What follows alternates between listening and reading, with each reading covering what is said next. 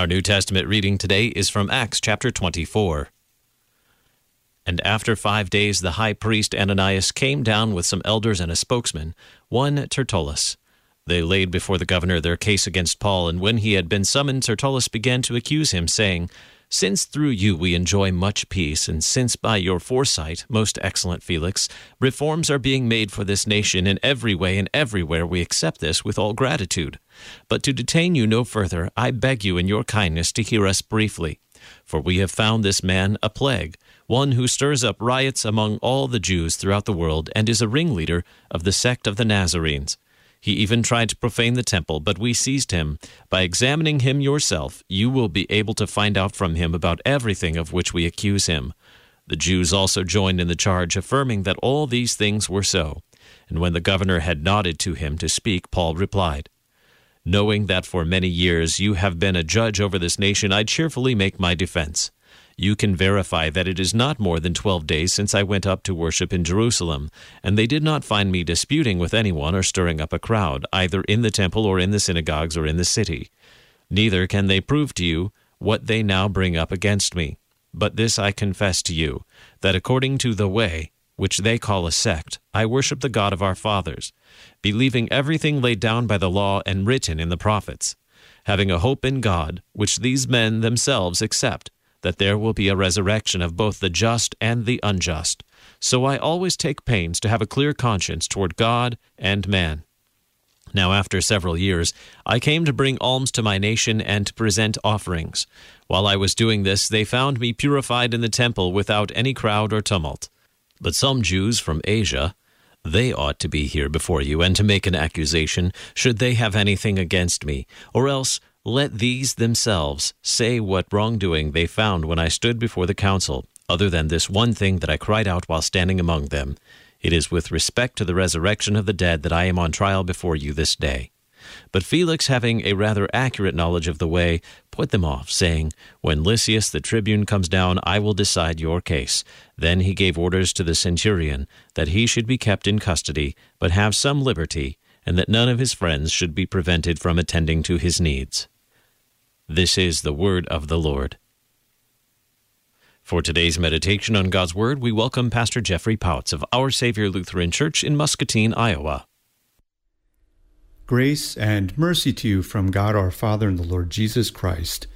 Amen.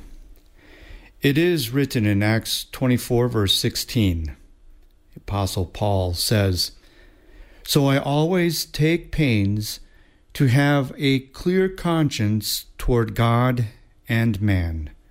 Thus far the text. Amen. Oh, to have a good conscience. It is something we all desire.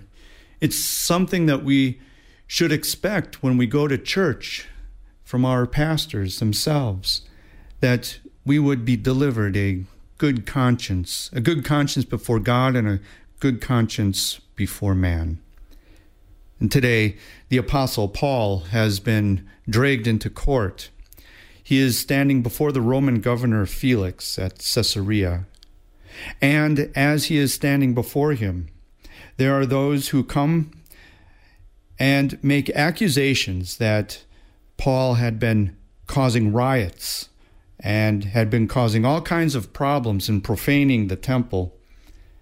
But it wasn't true. The Jews also joined in the charge, affirming that all these things were so. But it wasn't true.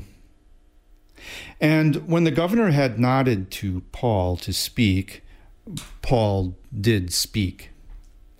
He spoke about having a good conscience before God and man, and in today's case, it is especially before man, before the accusations that are thrown at him from all around him.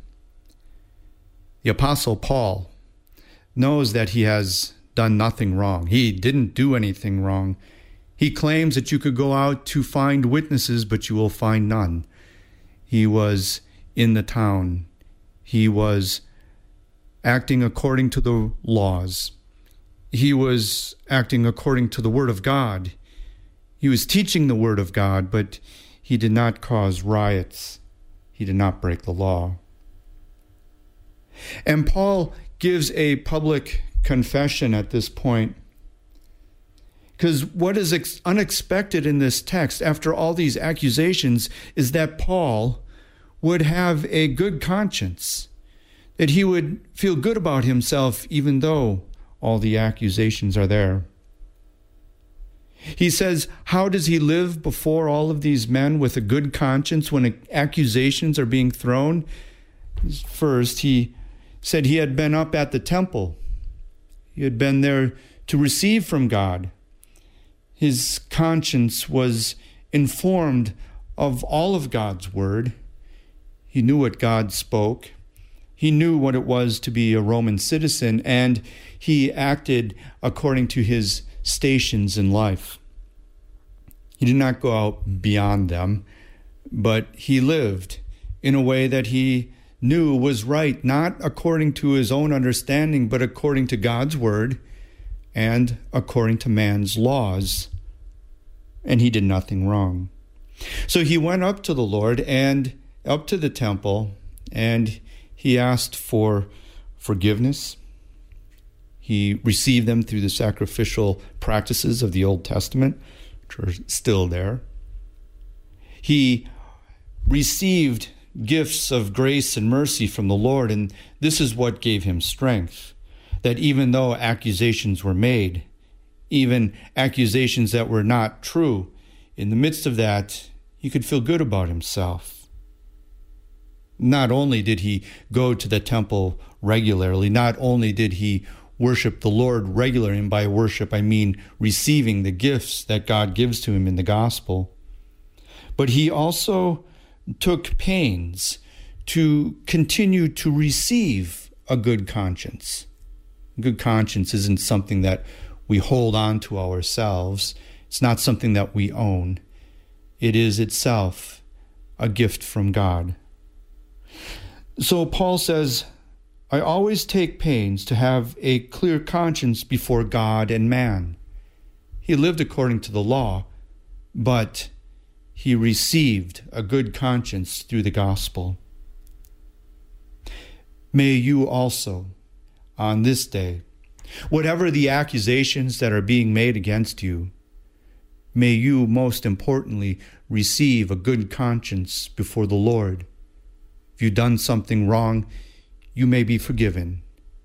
Have you not done something wrong but have been accused?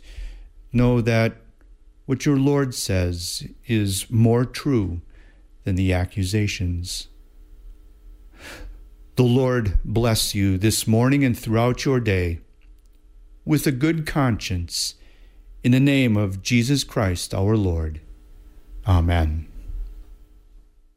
We thank Pastor Jeffrey Pouts of Our Savior Lutheran Church in Muscatine, Iowa, for today's meditation on God's Word.